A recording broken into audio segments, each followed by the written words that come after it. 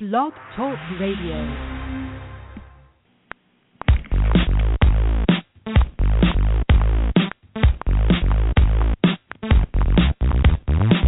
It's the GridironStuds show and the promo that's got the flow. Football knowledge from toe to toe with Amo, Calamino, and the other host you already know, Chad Wilson, brings you the show. Dial us up, give us a call. We're waiting here to talk some ball. 347-633-9365 is the number to call. So don't sit around, no time to stall. Giving you football from wall to wall. And now we give you our two hosts, Amo and Chad, with your breakfast toast.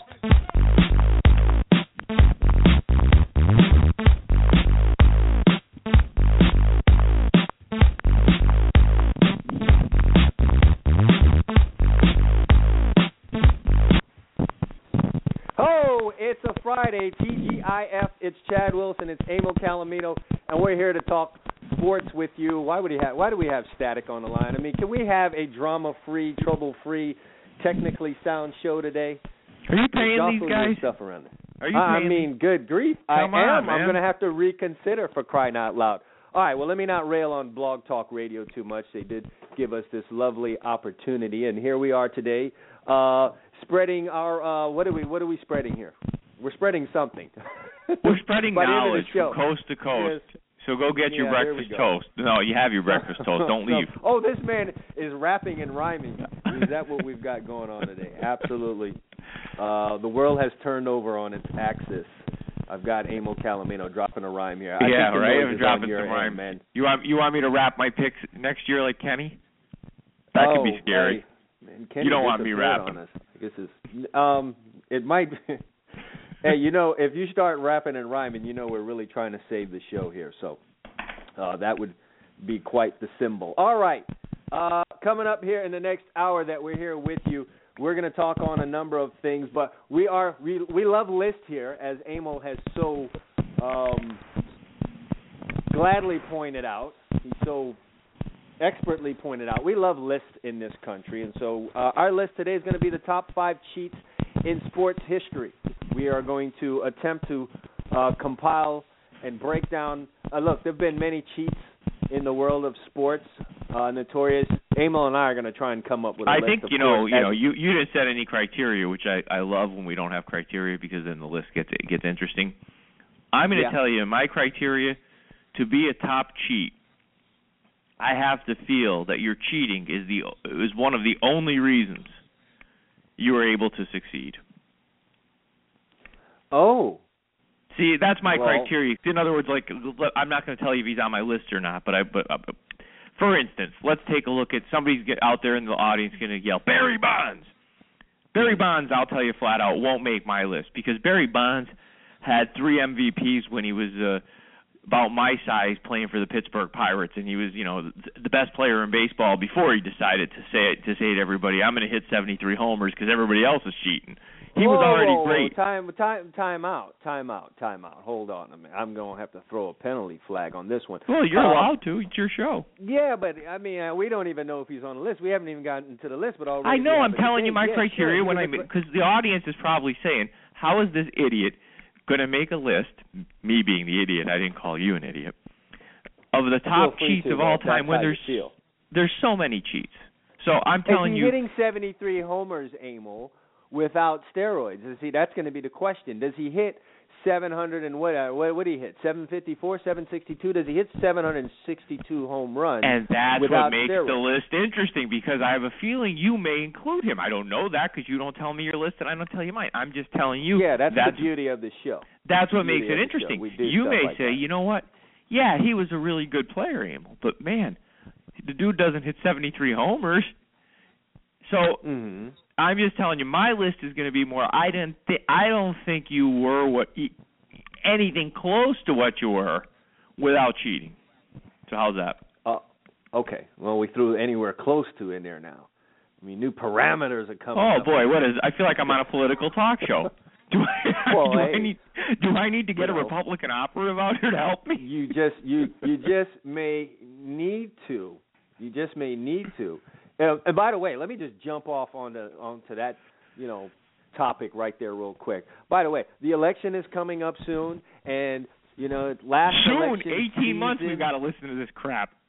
That's right. And election season, I ended up unfollowing and unfriending many people through social media as they just got completely loony about the world of politics, their view, and everything else. Were you getting a lot of articles?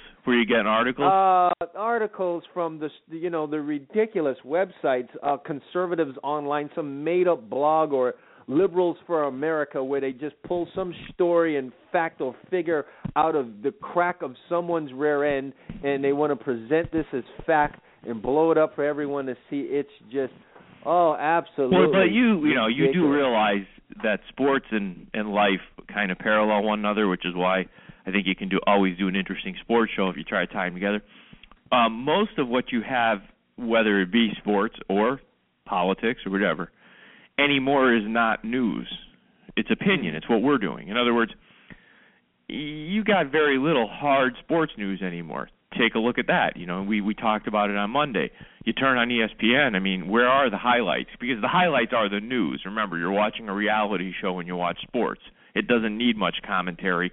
I can watch the game. Just tell me what's, this guy made a layup and they won the game. Okay, that's sports news. When you start telling me what you think about their offense and how he made a layup, now it's an opinion show. And that's what happens in politics. You got very little news anymore. Yeah, very true. It's all sensational stuff. There's no more, there's no more Peter Jennings. There's no more Walter Cronkite. There's no more. You struggle to find a solid place to get. I like to read both sides of the argument. I really do, just because, believe it or not, I tend to be closer to the middle on many arguments.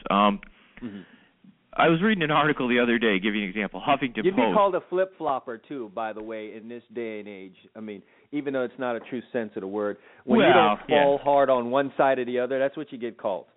Well, right, because they're the loudest. But I read an article on Huffington Post the other day about, the Republicans want to repeal the inheritance tax. Now, personally, I am for that. I could tell you why. But more importantly, the way the article was written, you'd swear to God that they were stealing from someone. What they never explained in this, it was a hard left article.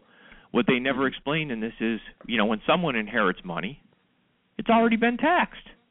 I mean, if you go and earn money today, you pay tax, you put it away. If it earns more money, you pay more tax. You put the remaining portion away. At the end, when you pass on, if you give it to your kids, if there is a tax on it, they're paying a tax on money that was already taxed.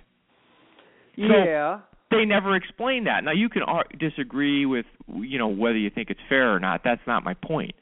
The article was written from the perspective of leaving out that explanation. Now, you may be able to make an argument to say, well, here's why I think you should tax it again, or here's why I think you shouldn't. But the article, if you read it, and I'm just picking that one out. I read ones that are on the right, and the exact same thing. They leave out the explanation of the other side. So. Yes, yeah. I get that. I get that. And trust me, the whole political rhetoric is going to get cranked up, and it's going to get louder and louder. We're 18 months out, man, but it's getting cranked up already. Which I actually feel sad. Are you running? Because I feel like I'm left out. I'm not running. We should. Well, I mean, I think the list, instead of ABC News saying, such and such is thrown in their hat for the Republican nomination, I think what they should do is come out with a list of Americans who aren't running for president. I think it would be shorter. Yes. Chad Wilson from Fort Lauderdale, Florida, has decided not to run for president. You think I'd have a chance? At this point, why not? I'll throw a vote in for you. Go ahead. Everyone has a chance in the beginning, and I'm sure there'll be plenty of political discussions had by us, even though that is a very dangerous place to tread into on any given medium. But nevertheless, all right. What brings up this top 5 cheats of all time as our list today? And let me tell you what it was inspired by. I need you and the listeners to check this out, all right? St. Louis Marathon winner disqualified for Boston. Kendall Schleer, okay, and this is female, by the way. I mean, Kendall is a name can go either way on. But anyway, having been the first woman across the finish line at the Go St. Louis Marathon, Kendall Schleer received the glory others had hoped to enjoy. She was photographed with Jackie Joyner-Kersee on Sunday morning and stood to collect the $1,500 first prize. She also had improved her time from her third-place finish in 2014, a mark that was good enough to qualify for next week's Boston Marathon. But by Wednesday, officials had determined Schlier did not run the marathon in downtown St. Louis either year. She is believed to have slipped onto the course after the last checkpoint in an attempt to fool race officials into believing she ran the entire 26.2 miles. Officials said that Schlier did not register any times on the route and that a review of last year's marathon photos failed to turn up any images of her on the course. She ran the home stretch. You know what? I like that idea. I could do that, man. I want to go to the Boston Marathon. I'll stop up, get some pizza around the 25-mile marker. I'll wait a few hours, digest, and run the last mile. I can do that. Emil, I mean, this is worthy of getting her inducted into our list immediately. Let me tell you something. She didn't make my list. She didn't make yours. But damn it, man, if we redid this next Friday, she's on my damn list. All right? On creativity alone, she's on my list. I mean, that's just classic cheating. Awesome. Oh man, this is Saturday Night Live worthy. I would love to know exactly how this went down. What did she do? Did she post up at a Starbucks, drink some coffee, check her emails and her texts, and hit Twitter a little bit? Check the little, check the race map. How did she plot this whole thing? This is so intricate. It's just awesome. And then how do you give yourself the look of having run 26.2 miles when you actually ran 26.2 meters to come across through that finish line? What'd she do? You pour some water on yourself when you're leaving the Starbucks so it looks like sweat. I mean, if anyone were to have video or any type of, chronological still photos of her pulling off this scam, that would be really worth posting. Do you know who would be down with this from the grave? I could just picture him now with a big smile on his face, with his gold chains and his glasses looking down from above. Who's this? Al Davis. Al Davis would absolutely love that. Just win, baby, with that New York accent of his. Just win. My God, did she ever. As a result, her times have been erased, as you would expect they would. Her spot in Boston vacated, and she will no longer be allowed to run in the local organization's events. One could argue that she's never run. She's never run in any of their events, so she's not going to be missing out on anything. How's that for a Twitter post if she says, "Yeah, you banned me. Good. I never ran anyway." Yeah. Well, this chick has denied someone else some recognition, namely the person who cranked their knees into the concrete for 26.2 miles and didn't get to pose with Jackie Joyner-Kersee and feel the local endorsement offers, I guess, that Schlier has. Good grief. Let me ask you something before we go pay some bills and get to our list later. 2 minutes. Did you get a chance, speaking of sports, to see that ESPN reporter? I did not. I heard about the story, but I didn't hear her. I haven't seen the video. Is it worthy? Is it? Oh, she got suspended this morning. It's bad. I mean, listen, she's a very good-looking girl. Ugly is what I would call. She's actually ugly. When you see this, it takes you. When you look at her, you see her in a different light. I mean, her attitude and the way she treated this person and what she said to them. And it's funny. Tell the listeners exactly what happened there for those who didn't follow. Apparently, I think it was a towing place. I'm guessing. I picked. It's a minute video. They had the. Oh, wait! Come on. Let me call a quick timeout before you get into this story. Right off rip.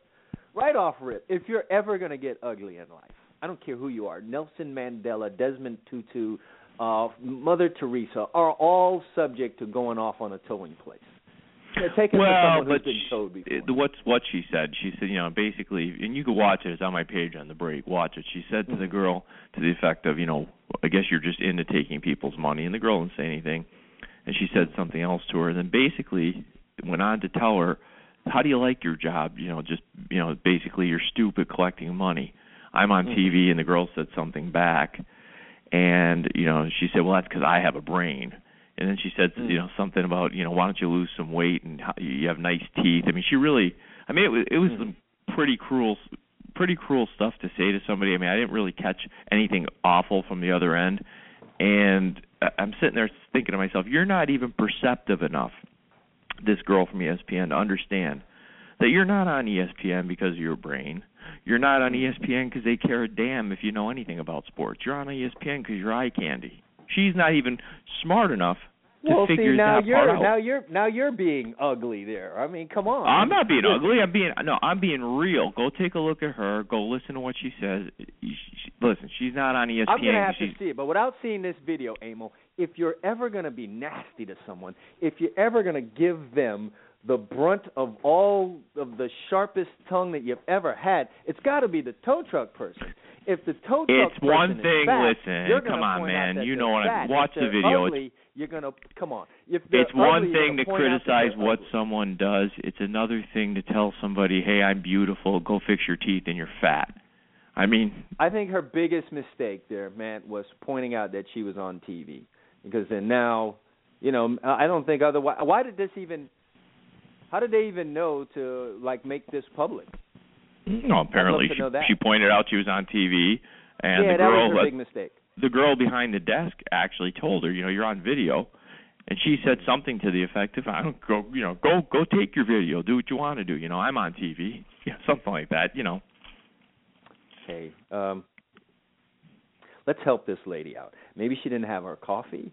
Maybe it was that time of the month. Maybe she didn't have coffee. Hey, wait a second. I'm throwing a flag on you. I'm throwing a flag on you. There's a lot of flags going on. That's offensive to any of our female listeners. I said it. Clip it. Quote it. Maybe it was that time of the month, and she didn't have her coffee, and she got towed. Man, you can. My wife says sometimes I have my time of the month. She says when I'm cranky. We're allowed, and it's not ever to be pointed out. Well, so I'm going to have to see the video. I don't know if I'll see it. Watch the video when on the break. It's only a minute. You can spare it. I'm just saying, I've got no love and sympathy for the tow truck people, and for the folks down here in South Florida who have gone down to South Beach. I guarantee you, if you've been to South Beach 4 times, 5 times in your lifetime, you've been towed, and they're very unscrupulous with it. And I don't know that they even follow any types of rules or guidelines, but they down here have absolutely, positively no love whatsoever for the tow truck people. It's so. Hey, listen. The parking by the way, down near South Beach is a real pain. Oh, it's a complete racket, an absolute complete racket, and it's been such a good industry that they've made reality shows about tow trucks and towing people down there. And South Beach Tow is a very popular show that's out there. All right, nevertheless, we're going to go take a break. When we get back, the top 5 cheats of all time. You want to join us on the show today, the number to call, 347-633-9365. Again, 347-633-9365. We're going to take a break. I'm going to be thinking about tow truck companies when I get back.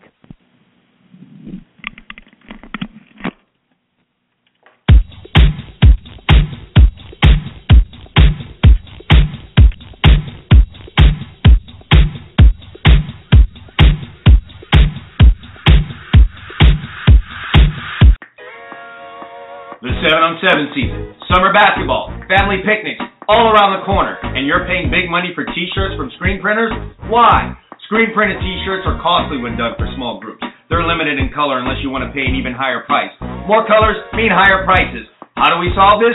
Do it yourself at home with your inkjet printer and a hand iron. That's right, with heat transfer paper sold at tshirtsupplies.com, you can design your own logos, put any wording you want, print it on your inkjet print paper, and using the proper paper sold by tshirtsupplies.com, you can get this the way that you want it. There's no limit to the amount of color or the design. You can transfer a photograph using this paper. It's great for team sports. It's great for family reunions. It's great for birthday gifts. The T-shirt is part of the American culture, and now you can design your own. Don't worry if you haven't done it before. T-Shirt Supplies has the first-rate customer service. They will help you get the paper you want for your project and steer you in the right direction.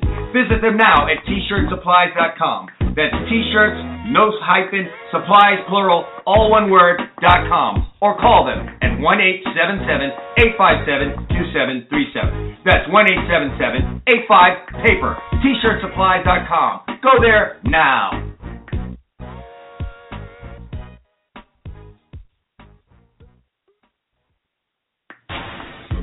Hey, do you love fantasy sports? Do you love money? Do you love excitement? Well, get ready, because you may have found your heaven. FanDuel has combined all of these great things into one amazing website. Turn your love for sports into money and excitement with 1 week and even 1-day fantasy leagues with a chance for enormous payouts. FanDuel pays out over $10 million in winnings weekly to its members. That's right, $10 million. One member has made over $600,000 playing in their league. Another customer entered a 1-day contest for $25 and get this, cashed out $25,000 that day. FanDuel even offers a 100% money-back guarantee. Sign up now and join a league. If you don't absolutely love it, they'll give you your money back. You can enter leagues for as little as $1. For a limited time, FanDuel is offering a 100% deposit match bonus to Gridiron Studs Show listeners. That's right, they'll match your initial deposit all the way up to $200. What more can you ask for? Just head over to FanDuel.com right now and enter the promo code GridironStuds when you sign up. But you better hurry. The match bonus is going to end soon. Just head over to FanDuel.com and enter the promo code GridironStuds. Do it now!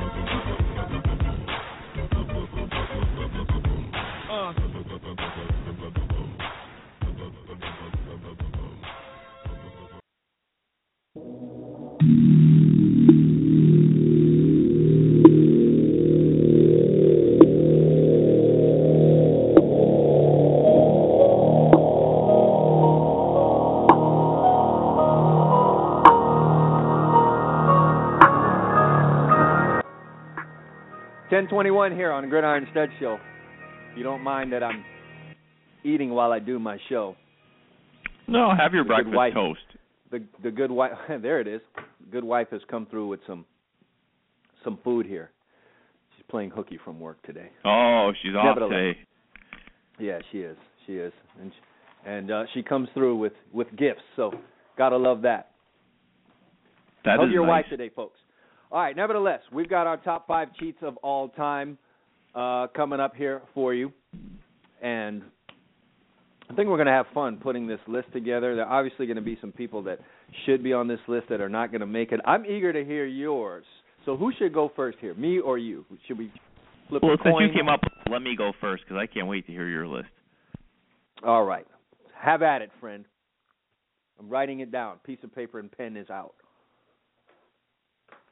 And, of course, just as he's ready to go, we lose our man there. So he'll rejoin me here in a moment. But nevertheless, as we said in the last segment, this whole top 5 list has been inspired by a St. Louis woman who went out and cheated her way to back-to-back wins in the St. Louis Marathon. Cleverly. Now, let me go first. You yes. You came up with a topic, so let me throw mine out there because I can't wait to hear yours because you seem like you actually had an axe to grind here. So, not necessarily, but go ahead. We'll have some fun with this. Number 5. I really debated the 5 spot. So I have a bunch of them more done that I think could be on the list. But I'm going to put Bill Belichick. I mean, okay. It seems like this guy is always, on the fringe of cheating, and it's whenever there's an issue. Wait, are you telling me you weren't sure you wanted to put him on this list at all? Well, I had other ones that I think are just, just as worthy as Bill for that 5-hole. But when I think about a guy who accidentally taped the Super Bowl and was told not to do that, accidentally. Taped Super Bowl practices, taped the Jets sideline signals when he was told not to, and then amazingly had 12 of his 13 footballs come in 2 pounds underweight in a game played in the rain, which helped his quarterback. I think this guy is probably as clever as the lady who won the St. Louis Marathon without running. So I've got to put the great Bill Belichick all these coincidences, in the 5. And you were debating as to whether or not he should be on the list. Well, because he's a higher profile name. I was debating because some of them are people who are younger might not. They're going to say, "Oh, really? You have them on the list?" Like my number 4. I talked to you a little bit about this. The only one I shared off air because I was debating her. But I'm putting Marion Jones on the list, the great sprinter, track and field star, who denied. But then we found out. Dang. Poor Marion. She did a lot of cheating. Yeah, that's rather unfortunate. Part of the criteria there, okay, so let me stop you right here.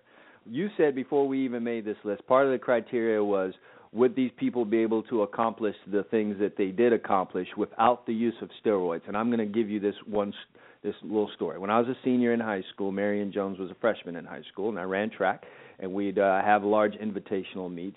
And she was at, I want to say, every invitational meet that our team went to, she was also at. And let me tell you, as a freshman, Marion Jones would win the 100 meters by, it seemed like, 10 meters every time she ran. As a freshman running in California, absolutely blowing away the competition. Her using steroids was completely baffling to me. Because, when you see someone, when you start getting to the upper echelon, when you see someone with that kind of greatness, I did follow her career, and she had always been a top sprinter. So why she felt the need to take drugs was always something that really, really baffled me and led me to believe that, man, all of track and field must be. If that individual right there needed to take steroids to win, to be on the top of her game, then everyone has to be taking it. And the reason I included her is I have no way of knowing when or how she started, so I don't know. I mean, obviously she wasn't doing it as a freshman in high school, I'm going to assume, but when she got into more of her, international Olympic career, I have no idea when she started doing it and how much it helped, because I'm assuming of all the sports, steroids is really going to help you in track and field as far as running faster and being stronger. So I'm going to put her on the list. Okay, she's there. What can we do Number about 3 is going to be one for our football fans. And this is a guy I watched a special on. He's unfortunately passed away. He was a mega cheater, was Lyle Alzado. I mean, this guy almost invented steroids in the NFL, and I'm not sure he could have did anything. And I'm not sure he even almost said as much in the the interviews I saw in this NFL piece about his life that he wasn't even sure he could have done as much without steroids. I mean, this guy was bulked up on steroids, out of his mind because of the rage that you get from taking that many steroids. So I'm just not sure he could have been much, of anything special without the steroids. Okay. I mean, I could certainly be down with him being listed as a cheater of all time, but I really want to see how number 1 and 2. Number 2, some guys there's so many from this era, but this guy was the original, and I'm really not sure that he was anything without him, was Jose Canseco. I mean, here's a guy that just came into the major leagues, okay? He looked like he walked out of the front of one of those weightlifting magazines, okay? The bat looked like this little toothpick in his hands. And he's taking these things, hitting homers, and you're saying to yourself now, looking back, I'm not sure this guy was very good without these. Yeah, and and he's another one who admits to that. He basically does. He wasn't sure he was good without them. It wasn't like I don't think he really played much. He came in the era where basically he started it. I'm not sure you can even point to a part of his career where he wasn't taking them, and you can say, hey, look at what this guy did. It didn't really matter. He did it to avoid injury or he did it to stay healthy. This guy, I think, was just a cheater from the jump. Okay. You'll get very little argument from anyone against him being a cheater. There's no doubt about that. And my number 1, and the all-time cheater, because so many of us believed in this guy, and we find out the whole thing was a fraud, was Lance Armstrong. I mean, here's a guy that overcomes testicular cancer. He's got like a 40 or 30% chance of living at one point. He has tumors in his brain, his lungs, everywhere. Comes back, beats the disease, wins that bike race 9 million times in a row, denies it, okay? And you're thinking to yourself, man, I couldn't ride my bike 20 miles, and this dude beat cancer, and he's riding up mountains that are 6,000 feet high. And had all the sympathy in the world, Bill. He's a hero. He's a hero. No, he's not a hero. He's a vindictive cheater, and he took people down with him who called him out, tried to take them down. Yes, so he's my number 1 cheater of all time, Lance Armstrong. Interesting list that you have put together there. So number 5 is Belichick. Number 4 is Marion Jones, poor Marion. Number 3 is Lyle Alzado. No love for the Raiders there. Number 2 is Jose Canseco. And number 1, Lance Armstrong. So, I can't wait to hear yours, because then I want to go over who missed our list, because I have some interesting ones, and I'm sure you do too, who just missed your list. But go ahead. Yeah. All right, number 5 for me. I'm cheating by doing this. So here's here's me cheating on the list of all time. I have a little combo here. My combo for number 5 is Mark McGwire and Barry Bonds. Mark McGwire for clearly taking roids and looking bigger than any human that's ever played the sport of baseball, while telling us I'm clean. All right, nothing like someone looking like a Shrek Hulk combo, standing in the batter's box and obliterating the single season home run record. I really wanted to throw Sammy Sosa in there. I was going to say, I think that's a package deal. If you want, I know where you're going with Barry. You're saying that the reason Barry became a cheater is because these idiots started it, and I think that's where you're going, and I agree with that. Sammy wins by losing the home run race to Mark McGwire. You see how that happened? Sure. And then I thought of throwing Sammy Sosa back on for bleaching his skin and cheating on being black. I thought about throwing him right back on the list. Yeah, that's a good point. Off it, back on it. He's cheating in his post-baseball life. Hey, for one fair thing, let me just say to defend McGwire a little bit, even though it's hard to defend the guy. He belongs. I got to hear this. He did hit in the high 30s or low 40s in his rookie and second season when he was just a tall string bean playing first base for the A's before him and Jose started sharing bathroom stalls together, injecting each other. Okay. Freaking Jose. So I mean, he really Jose did have anyone. talent. That guy. McGwire could play. I'm not sure Jose ever could play. Gosh darn Jose. All right. So I'm throwing Barry in there also because while Barry was a great player, probably heading on his way to the Hall of Fame, damn it, man, that season when he hit 73 home runs, it was like, how the hell do you pitch to this guy? And how is the bat speed? How does he touch that ball in there on his hands and keep it fair, number one, and hit it that far? Clearly cheating. How about the way the bat looked, by the way? He was so big. Remember how his head had grown from the roids and everything? Like, he's the only guy I ever know that was 30 years old and his hat size. It looked like a straw in his hand. It looked he went from like a size 11 shoe to like a size 13. He was like he was running through baseball caps, like used surgeon gloves, and so. But how about the way the bat would look like a straw, right? One night I'm watching him play my Dodgers, and this is when Gagne was throwing like 100. You remember? And Gagne was who was also on steroids. Yes, Gagne's throwing 100, right? So he comes in, he runs one in inside on Barry. He throws it 100 on inner half of the plate. Barry takes it and puts it in the right center field, like over the bleachers in that giant stadium. You know where the bay is? It's like. Yeah, I mean, not he didn't hug the home run inside of the foul pole, right center field. I mean, if that doesn't say steroids on a 100-mile-per-hour fastball, then nothing does. All right, so I'm throwing Barry and Mark in there as a number 5 combo.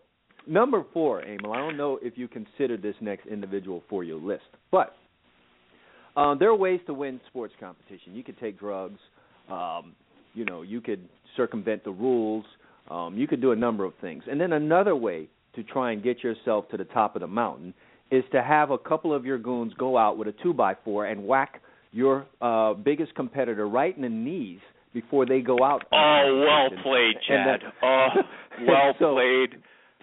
Tanya Harding has to get on the list. How did I miss unlike her? Unlike anyone else, she just said, to hell with all the, innuendos and the little sleight of hands. I'm going to just take out the competition literally by having a 2x4 accidentally hit her knees at the hands of a couple of my goons. So Tanya Harding's got to get on the list.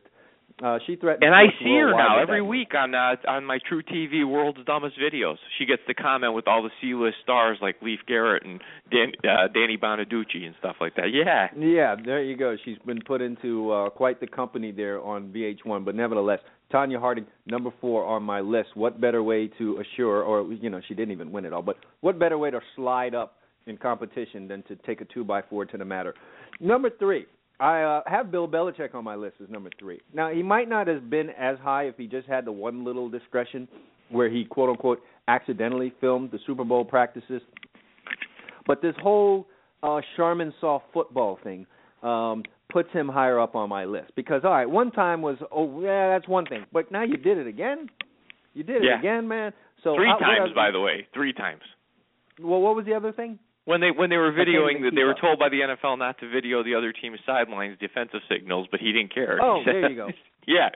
So, we've got an ongoing situation here, a pattern of behavior, and for that, I can't keep him off this list, and I'm going to put him at number 3.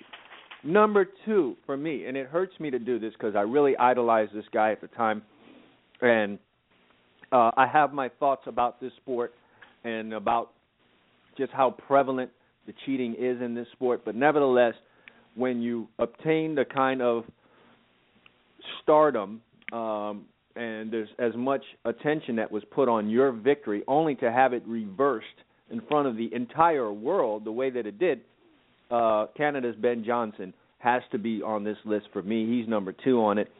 And, again, I have my thoughts about how many people in that final 100 meters with him were probably on steroids, including one of his biggest accusers. Nevertheless, though, he's the one that got caught, and in a very public onslaught that went afterwards, he had to return that gold medal. And in a sport that is as worldwide as the Olympics, I just feel like Ben Johnson's gotta be on that list. Yeah, it's a shame too, because that guy, he was a talent, I think. But again, you don't know when they started doing it. So. Yeah, and I don't know that he would have. I don't know that he would have been quite that kind of a talent. So, no. But again, he may have needed to do that because everyone else was. So that's still open for debate. So number 2 is Ben Johnson for me. But number 1, Emil, and this happens to us a lot, but I think anyone, if you ask 10 people the biggest cheat of all time, they're going to have the same person. And it's Lance Armstrong repeatedly cheating, repeatedly denying it, and then trying to crush those who opposed him. Yeah, he wasn't only a cheater, but I mean, he was a guy that was like Frank in House of Cards. If you watch that show, the Frank Underwood. I mean, he was going to crush anybody in his way. He wasn't even reflective enough to say, "Man, I'm cheating," and these people are only calling me out on it. He was going to crush them for calling him out on it. Yeah, he was going to run them over with his bike if he could, and so for that reason, you got to have Lance Armstrong at or near the top of the list, number 1 for both of us. So it's unanimous. Lance Armstrong, your all-time biggest cheater. I can believe it, I guess, because like you said, I guess if we asked 10 people, 9 would say Lance, I'm thinking, if they're sports people. Oh, yeah, no doubt about it. If they halfway know what's going on in the world. How about let's have some ones that just missed the cut. For me, I give you a great cheater. Well, you Woods. give one, and I give one. And Tiger Woods is a great cheater. Now, he wasn't a cheater in golf necessarily. I think he did have one little incident. But, man, was that guy cheating or what? He was cheating. We're going right off the bat. We're going below the Come on, man. How about the way he's cheating? I mean, he was nailing anything right that now? moved. Oh, my goodness. I mean, that dude, if you showered with him after a golf tournament, you want to move slow.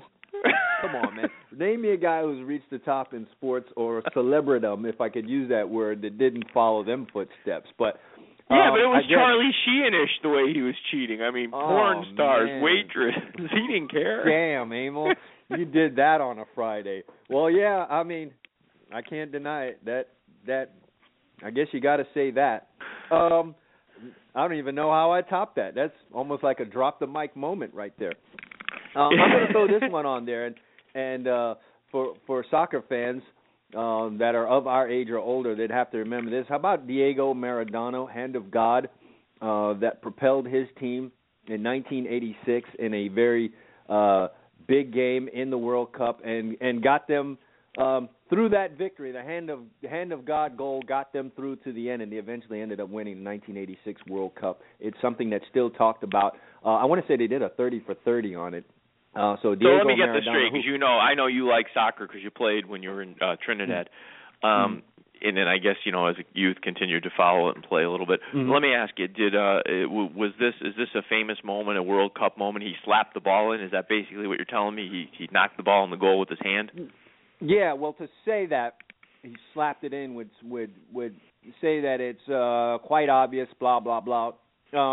And people still, this is one of those things that's still open to debate, but by and large, people realize that the ball went off his hand and went in the goal, and it's called a hand of God goal, and it's very, very, in the history of the World Cup. Well, but wait a second. That's not moment. Intentional cheating in that. I mean, he did it the ref could have called a penalty and disallowed the goal. Would you want him to have a Greg Brady moment? Did you want him, or like one of those PA commercials or those public service announcements when they say, honesty, pass it on. Hey, would you want him to turn to the ref and say, oh, no, Mr. Ref, I slapped it in? Let me lay this out for you with Maradona. Okay, let me lay this out for you. Maradona couldn't reach the ball with his head.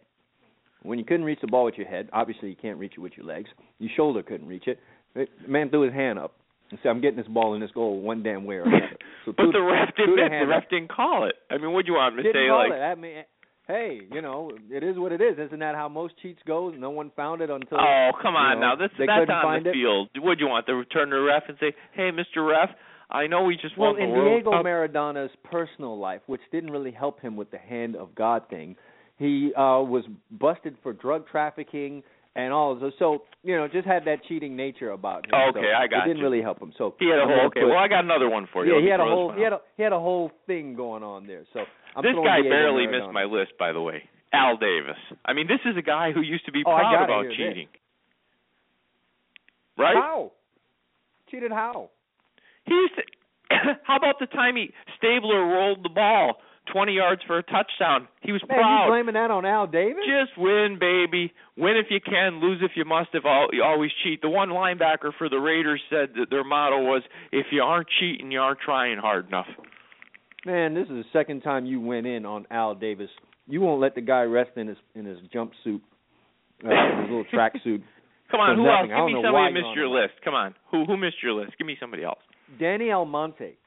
For those of you who know anything about baseball. But he was a kid. Do we really want to play? He was Danny shaving and playing a Little League World Series. All those responsible for Danny Almonte, who nothing like coming in and being several years older than the competition and dominating and getting all of the news that and all of the accolades that came along with it.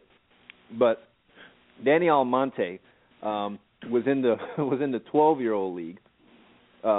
And he was 14, and everyone was marveling at how this 12-year-old could hum it in there at 70 miles per hour, and the poor 12-year-olds trying to get their team to victory just couldn't catch up with damn 70 mile per hour. Think about that, Amy. And the little kids are saying to their dad, "How about those little 12-year-old? Dad, I think Danny shouldn't be in this league." "Why, son? He's 6'1", he drives to school, and I saw him shaving after practice the other day."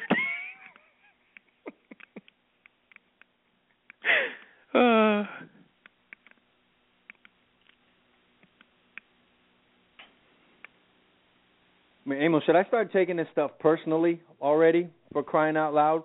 I think Danny's on the switchboard somewhere knocking us out.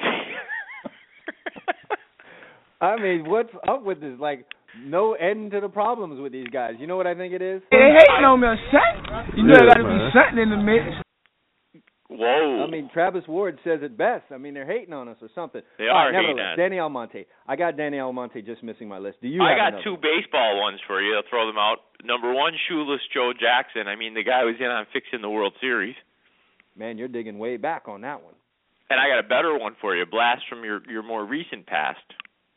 Gaylord Perry, the lovable cheater, the guy who you wrote a book basically about how he doctored baseballs and ended up in the Hall of Fame. I could never forget him reaching behind his neck to get the grease, hair grease or whatever the hell, to doctor the damn baseball and strike guys out left and right. Hey, those are good. Those are notorious. Yeah, I mean, you got to describe him though for our younger audience. I mean, this guy used to put so much grease on. He'd be like one of those guys you see in one of those West Side Story movies, an Italian guy that's got his hair slicked back, and he'd put it all on the back of his neck. Perfectly normal for this guy to be walking around like he's sponsored by, Vaseline Intensive Care, and he would just reach back there whenever he needed it and could send a guy back to and everybody in the league dugout. knew it. That was the irony back then. Everybody knew the guy doctored baseballs. Yeah, except the guys in blue, unless they were in complete and total denial. So, yes, I do very much remember Gaylord Perry. Man, we got to put Tim Donaghy on this list, do we not? Oh, yeah. The basketball referee that, made calls according to his discretion. Really based on what his ticket from the casino said. You got to love that. So Tim Donaghy makes the list, and all of the NBA fans out there are, saying right now, oh, yeah, absolutely, he should be on the list. I only have one remaining. Did you have one more? No. This is too much fun. We could be doing this for 4 hours. We're going to talk about Yeah, we could football. probably name 50 cheaters. My last one is anyone involved with Olympic boxing.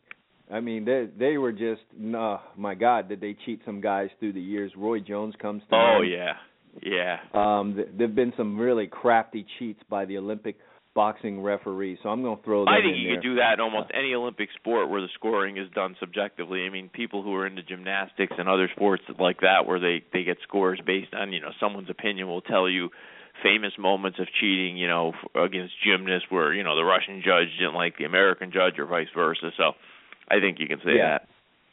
Definitely. All right, well, when we get back, we're going to talk about Jameis Winston. Trouble just continues to follow him. It's nothing new, but we're going to talk about the timing of what's going on with him next. And then a very important member of the NFL, a very important member is going to be returning to the NFL. We'll talk about that. And also we'll talk about Paul Pierce's comments. Not really digging the new NBA-style player. We'll talk about that more when we get back on the Gridiron Studs show right after this. To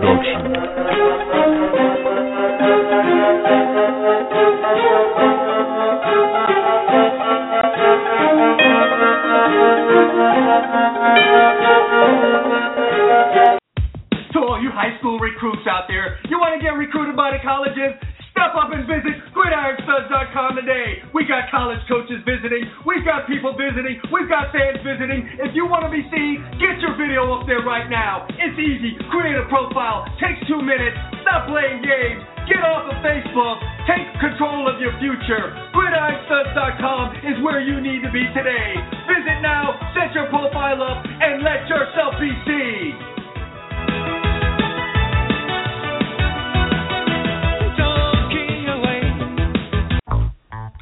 You want the truth? Well, here it is. Speed kills, and in no other sport is that true than in football. Speed gets you to the end zone. Speed gets you to the ball carrier. Speed makes you a winner. Do you want championship-type speed? Do you want speed that kills? Then Complete Speed is what you need. Complete Speed is turning athletes into game breakers. With quick and easy methods that are easy to understand, Complete Speed can shave time off your 40-yard dash, make you quicker and more explosive.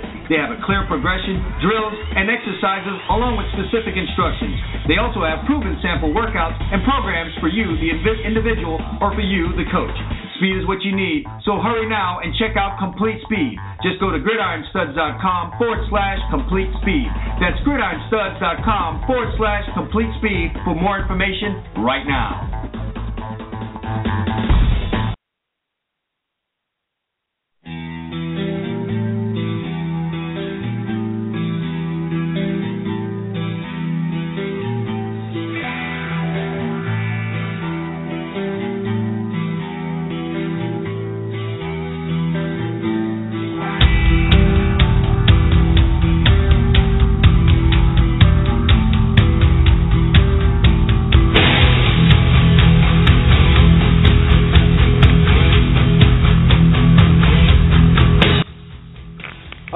Back here live from the Gridiron Studs Show studios. How about that one? Oh, yeah. Yeah, we're live from the studios here. We just had fun putting together our top 5 cheats of all-time list. I think if you ask 1,000 people, I don't know if you'd get anyone out of those 1,000 to have the same people on their list, all 5 people, because there have just been so many cheats. Nothing brings out cheating like sports, wouldn't you say? Well, or the stock market. You were in that game for a while. Is that even considered cheating? I think that's almost like part of the deal. You gotta cheat, pump and dump, baby. Yeah, I mean, I guess you're right. But am I wrong? Do they not? Is that not like the king of cheating in business? At least is the market? Come on, man. Hey, there's money involved there, man. And wherever there's money, cheating is sure to follow. They are cousins. All right. What else do we have going on? A very timely lawsuit has been filed here by the Jameis Winston rape accuser. Here we are, 2 weeks out from the National Football League draft and this young man's biggest moment in his young life to come. And his accuser and those that are with her, as meaning legal team, have chosen this moment in time in which to file a civil lawsuit. And according to Jameis Winston's attorney, he says this has been shot down 6 times, and they'll be ready to shoot it down again. What do you think of the timing of this lawsuit? What do you make of this whole situation? Seems like, typical opportunity. I mean, well, first of all, let's be honest. He's put himself in this position by some of his, his former actions or whatever you want to say, previous. But in this case, it seems like a very opportunistic person trying to take advantage of his time in life and go out there and hurt him. So I don't know. I don't know enough about how real the accusations are, but they do seem at an odd, coming again at an odd time. And if it's been out there 6 times already, how many more times can you file it? Yeah, and we have to tread lightly here. We have to be cautious because we do not know the actual facts concerning this. But you do also need to point out that this has been shot down several times. You've had your time in court. The evidence has been presented, and the answer has been no more than once. I mean, if it's actually 6 times, then so be it. But it's come to the table several times, and it's been pushed off the table several times, and you just don't want to let it die. And I'd have to say it's a really, really horrible thing if this is not how it went. If this is not what happened, for them to come at this moment in time and trying to ruin this big moment for Jameis Winston. There was an interesting point brought up on this. It's possible that the facts are what they are in this case. However, the 2 parties involved see what happened there differently. Would you agree or distree with that? Well, sure. I mean, if you're talking about it, he may have seen it as consensual. She may have seen it as something else. Correct. I mean, that unfortunately, in a lot of these cases where it is a he said, she said, and there's a sexual assault involved, a lot of it is, based on perception of each person. And one person thinks something was consensual, and the other person doesn't think so, and that's why the cases are so hard to prosecute. Well, let me ask you this, and you play GM for the moment. Tampa Bay Bucks have the number 1 pick in the NFL draft, as we all know. If you're the GM of the Tampa Bay Buccaneers, does this bother you in any way? Does this make you think twice about taking Jameis Winston? What would be your feelings on that? Does it bother me? Of course it does. Is it going to stop me? Probably not, because a lot of these guys, you have some, they've made some dubious choices early in their lives. Maybe not to this extent, but they've done some stuff that concerns you, whether it's smoking marijuana, and that if they fail, or drug tests, or what I'm saying. I mean, I think the draft by definition is a roll of the dice, and in that case, I'm rolling the dice because I think he's the most talented quarterback, and I need a quarterback if I'm Tampa. We could also throw in there too that if we're talking about the number 1 pick overall in the draft, and you're talking about a quarterback, you'd have to think that Tampa Bay's organization has turned over every rock and have dug deep into everything, all things Jameis Winston, and know about as much as they're going to know, or know as much as anybody about the facts and everything concerning this case. You'd have to think that, number 1. And number 2, they may also know that there's a possibility that this could rear its ugly head again, as it is doing so right now. But the question is this: what about the public backlash? This was kind of falling off of the radar for Jameis Winston, and now the filing of the civil lawsuit now brings it back to the front page. And is there a bit of a backlash coming Tampa Bay's way through the media or through their fan base when you draft a guy who at the time is going to be embroiled in something like this? Yeah, I mean, there probably is, but again, this is the NFL's a winning business. You win or you get fired, and I think a lot of these guys, while they want to pretend they're making decisions based on public consciousness, they've got to make decisions that they think are going to win them games on the football field, or they're not going to be around to make many more decisions. Right? Yeah, but very much a results-oriented business. There's no doubt about that. So. I mean, listen, I'm just calling it like it is. There's a joke yesterday. I mean, Aaron Hernandez, got convicted of the murder, and he's doing life in jail. I was going to say, well, maybe Jerry Jones will take a look at him if he gets out. You know what I'm trying to say? I mean, yeah. Well, look, what if he would have beat that case? Do you think he would have played in the league again? That one I'm not sure of. I mean, because I think you're really going into some uncharted waters when you're talking about an accused murderer. And I think if he beat the case, it would have been on a most likely, I think most people would have believed a technicality. I think most people, from the evidence, believed he was involved. If not, the trigger man. As it turns out, he's convicted. But if he had beaten it, I'm not sure he gets back in. Although Conan O'Brien had a great Conan O'Brien, by the way, Chad, had a great joke. He said his attorney is trying to get the sentence of life in prison lowered to 2 seasons with the Jets. Oh, man. Freaking Jets. I brought this up the other day, Emil. If you're a New Yorker, you can't do the Jets-Mets combo. Okay, you can't do that. If you're going to be a Jets fan, then damn it, man, you got to root for the Yankees. And although the Yankees aren't winning championships, you could always fall back in an argument and say we've won 27 of them. You at least can fall back on that, but you can't do the Mets-Jets combo. If you're rolling with the Jets, you got to roll with the Yankees. If you're rolling with the Giants, then it's okay to beat the Mets. But man, I mean, depression. But it seems like it goes the other way because you and I are thinking pragmatically as a fan. But in New York, those lines are usually drawn by where you grew up, and if you were, usually someone who was born in Queens, you tend to root for the Mets. Obviously, it seems the Jets, and a lot of times, they'll even be Islander fans if they were born there, and people who were born in Manhattan and the Bronx tend to be Yankee, Giants, Rangers fans for hockey. That whole Shea Stadium thing, man, not good. But I get what you're saying. The boundaries define your fandom, and that's really the case. I know people like you're saying who are Jets fans, but they roll with the Yankees, and I know a few people who happen to be Mets fans, but they roll with the Giants. I do know that, but you're right. That would be the way to go if you'd have to split it up because otherwise you go Mets, Jets, and it's tough.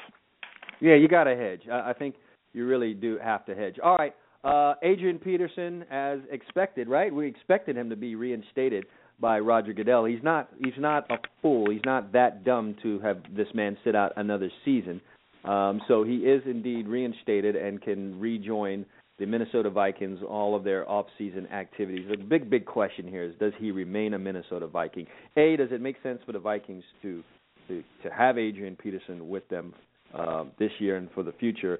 And B, is it in Adrian Peterson's best interest to depart from the Minnesota Vikings, who were not 100%, it seems, in his corner when he was going through this situation?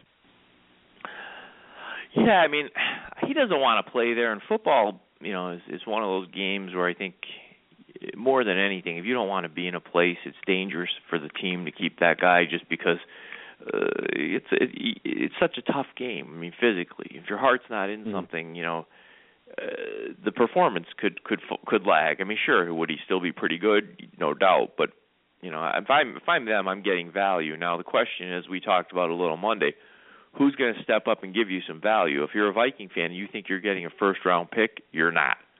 Not unless somebody leaves the reservation, as I like to say. You'd be doing well. Why not? For our listeners here, why can't the Minnesota Vikings get a pick for a guy who's believed to be the best at his position in the National Football League? A few reasons. Well, I'm not saying they can't. I just don't think anyone will because, number one, the draft is deep with running backs this year. Literally, I could give you a list right now off the top of my head and probably give you 10 guys that are in the right situation, could be quality NFL running backs. So that said, I don't think a team's giving you a first-round pick when they could just grab a guy out of the draft. Number two, you got to pay him. That's the other question. He's on the books for $12 million to make $12 million this year. Even if he's going to give you a discount and say, I just want out, I'll play for $7 million. $7 million is still a big contract for a running back per year in the way the NFL is structured today. So, I don't think anyone's going to step up and toss away a first-round pick. I think if the Vikings were to get a second, they'd be doing well, and they'd get that money off their books, and they could spend it how they want to. But I just don't think that, And a second-round pick, by the way, is nothing to sneeze at. If you do your homework, you're getting a starting football player. No, it's not. But if you're the round. Minnesota Vikings and you believe that you're holding in your hand the best player at his position in the NFL, I think you're probably thinking first-round pick is what we deserve as compensation for sending this guy off. I'd have to think that that's what the deal is. Let's play a little game here. If he was going to leave, we've already talked on the show about him possibly going to the Cowboys, which we both agree we would like to see. But let's cancel that out. They have a running back there. They're okay. who could use Adrian Peterson the most, and the who Cardinals. would be willing to take? It's an easy one for me. The Cardinals. Yeah. He's first Denver? of all, he said he would. What about the Broncos, who are trying to win right now before Peyton Manning's arm falls off? Well, that's interesting. It's an interesting point, but from what I remember, they're not on his list. He came up with 5 teams. I guess. Forget his list. Who needs him? Forget about. I'm going to throw some facts out of the window here. So let's forget about contract. They can't fit him though. List. Honestly, I don't think the Broncos could fit him. I mean, they were letting guys go this year. I mean, their salary cap has so much money between Peyton Manning and other guys there making big. Don't forget, they're paying DeMarcus Ware $10 million a year to be a pass rush specialist. They got a franchise tag. Do you agree with that? I mean, $10 million for that particular job? Listen, I don't know. I like D. Ware, and I mean, he's a Hall of Famer to me, but, no, that's not. I mean, the Cowboys, as evidenced by the season they had last year, apparently did the right thing letting him walk, okay? So, yeah. I don't agree with it, but they've got $10 million tied up in him. They've got 12 or 13 on the franchise tag for Thomas, the receiver.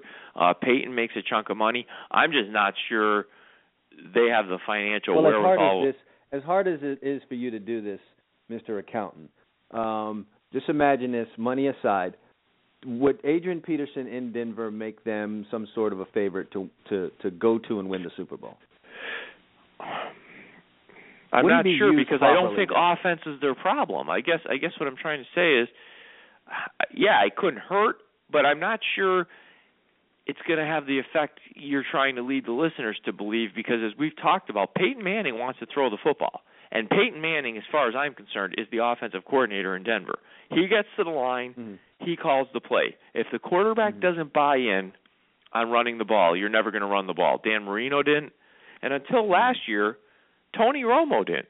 Tony Romo was changing plays at the line of scrimmage. We used to crucify Garrett and guys like that, but Romo would audible into plays that were run plays, made them passes, until they got him to buy into the fact that you can be more successful throwing when you want to versus throwing because you need to.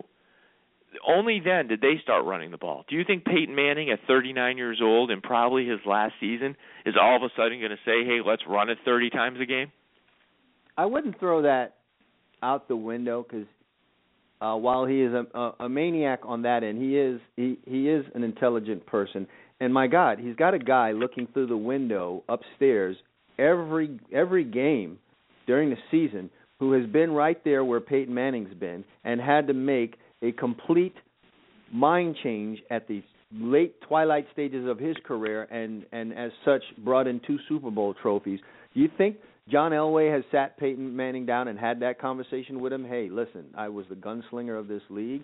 I was one of the 2 top guys throwing the ball around. I got all kinds of credit for my arm, and I went to, 3 Super Bowls, and we got ran right off the field. And here's what happened. We got a running back. We got a running game. I bought in. I got 2 Super Bowl trophies.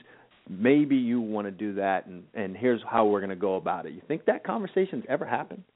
Maybe not, as much as come on and have a seat, or it might be over a beer or something. Sure, I'm sure at some point he's pointed that out. Old habits die hard. I'm just not sure. A guy like Peyton gets to the line. He's a very confident guy. You don't get to where he's been without being confident. He sees a defense and he thinks, okay, do I want the ball in my hands, or do I just want to turn around and let someone else do it? And that's very hard for a competitor to change at this stage. You're saying Arizona. Let's say Adrian Peterson's got 4 years left.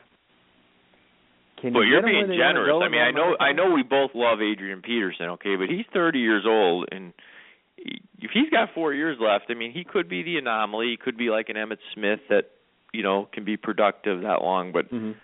I'm thinking he looked young. He had no signs of slowing down the last time he was allowed to play football in this league. So, well, I'm thinking as a top back, definitely he's got 2, maybe, and then probably a third. I say if he goes to Dallas, he's got 4 years. If he goes to Arizona, then let's cut that time a little shorter. They run out of the tunnel, and his career's over. It's like when Emmett came back to Texas Stadium, and they handed him the ball, and Roy Williams, the safety, not the receiver, broke his clavicle or something. Nothing like someone missing a block as you jog out the tunnel and you get hit before the game even starts, which could happen in Arizona. Yeah, well, I guess it's going to be interesting to see what happens with him. You want to know his list? The list I heard is Dallas, Arizona, San Diego, Tampa Bay, and there was one other one. Don't ask me why Tampa's on the list. I have no idea. Well, do you see the common theme in all those teams it's all right nice there? And like warm he didn't say Green Bay, and he didn't say something like the New York Giants or somewhere like that. No, I'm surprised Miami's not. If he had Miami on the list, he'd have every nice city in the NFL. Dallas, Miami. I think that speaks volumes about the Miami Dolphins, to be quite honest with you, that he named every sunny town except the sunniest. And to be honest, the Dolphins running back situation is not solid, if I could use that word. It's definitely not. So the fact that he didn't even name the sunniest place of all says something about the Miami Dolphins.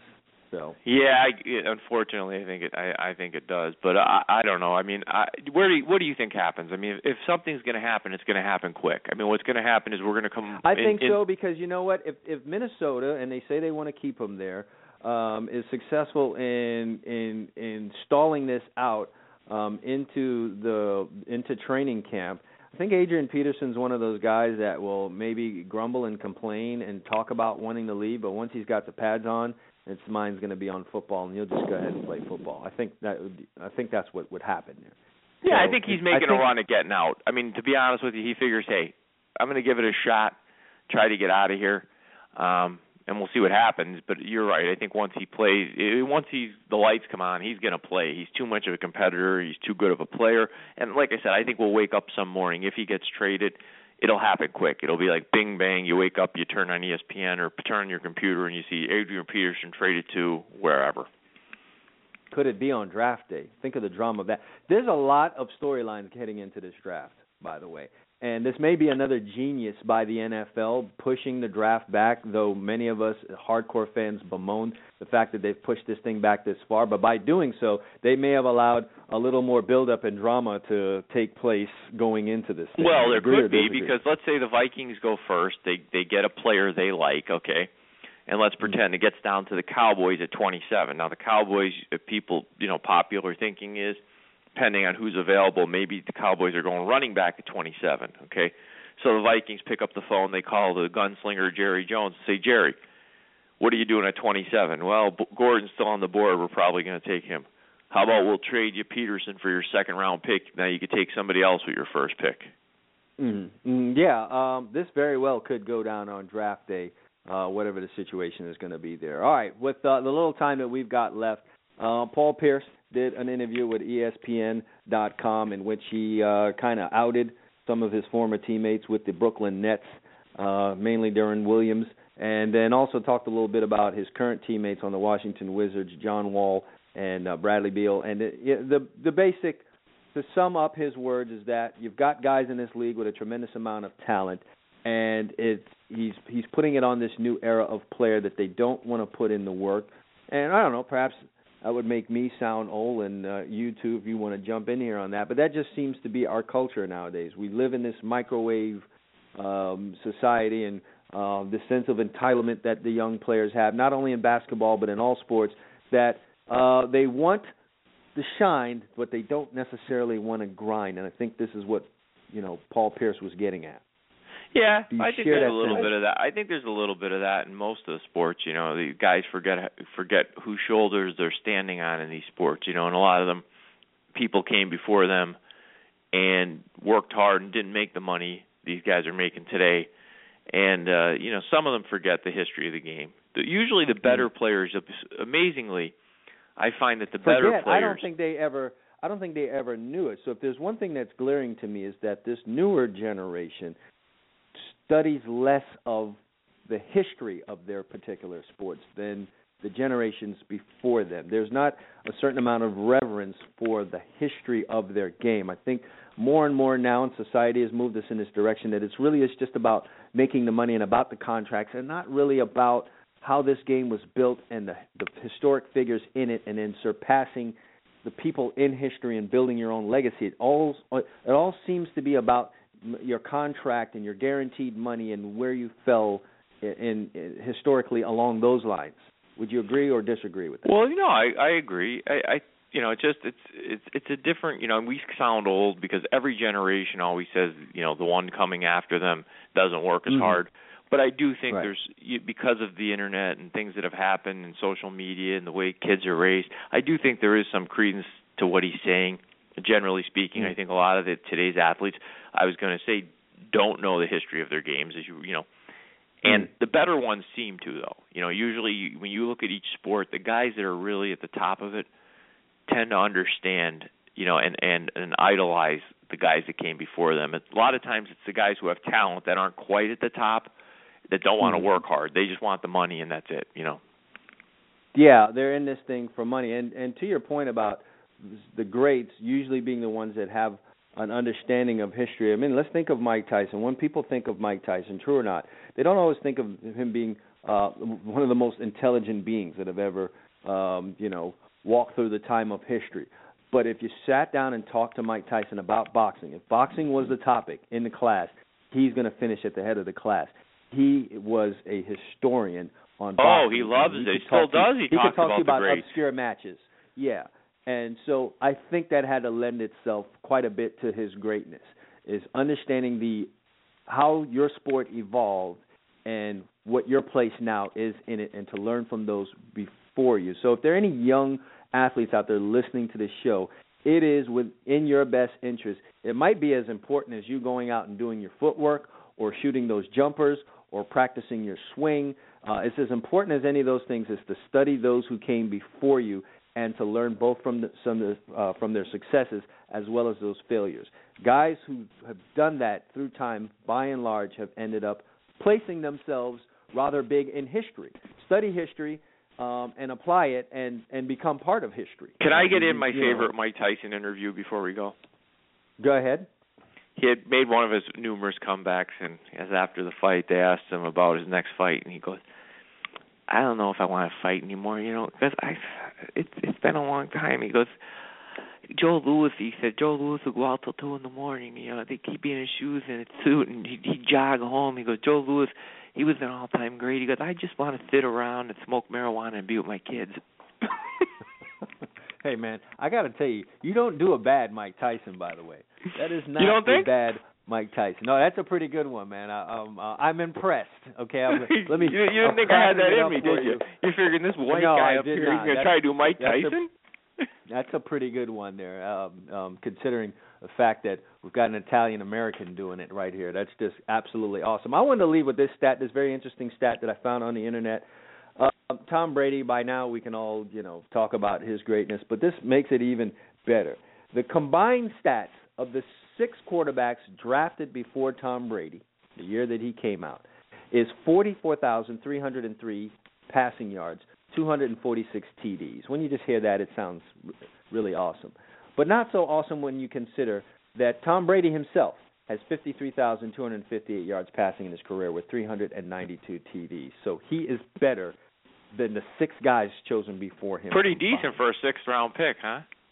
Yeah, pretty outstanding. So I like stuff like that as we start to head towards the draft, as we know the blunders that will be made on draft day, and then some of the real surprises that will come. That's some of the biggest things I like about the NFL draft, just that whole part of it. But I think the better teams in the draft, before we go, I really think that they have their process, and we've talked about that. You're going to make mistakes. Nobody has a crystal ball. You just have to have a process, and you stick to your process. If you do that over time, you'll have better drafts. I mean, that's just common sense. Absolutely. The guys don't go in there and have a real life plan and one that they seem to follow annually. So there's your situation right there, and we'll be looking forward to that draft that's coming. We're counting down to that draft, and some interesting stuff's going to go down there. All right, we gave you the top 5 cheats of all time. Marinate on that. Enjoy your weekend. We'd like to thank you all for listening to the Gridiron Studs Show. We're back at it again, Emil and I, on Monday, bringing you some more truth and some more facts and some more fun. I had a good time doing this show today. Did you not, Emil? Yes, we need to come up with a new list for Monday. Yeah, well, let's make the world go around. Despite getting cut off a couple of times here, we did have fun doing the show today. And again, I'm sure you had fun listening to it. If you enjoy the show, bring a friend with you. For Emil Calamino, I'm Chad Wilson. Thanks for listening to the Gridiron Studs Show. Enjoy your weekend, everyone. Desperately in need of some stranger's hand. To all you high school recruits out there, you want to get recruited by the colleges? Step up and visit GridironStuds.com today. We got college coaches visiting. We've got people visiting. We've got fans visiting. If you want to be seen, get your video up there right now. It's easy. Create a profile. Takes 2 minutes. Stop playing games. Get off of Facebook. Take control of your future. GridironStuds.com is where you need to be today. Visit now, set your profile up, and let yourself be seen.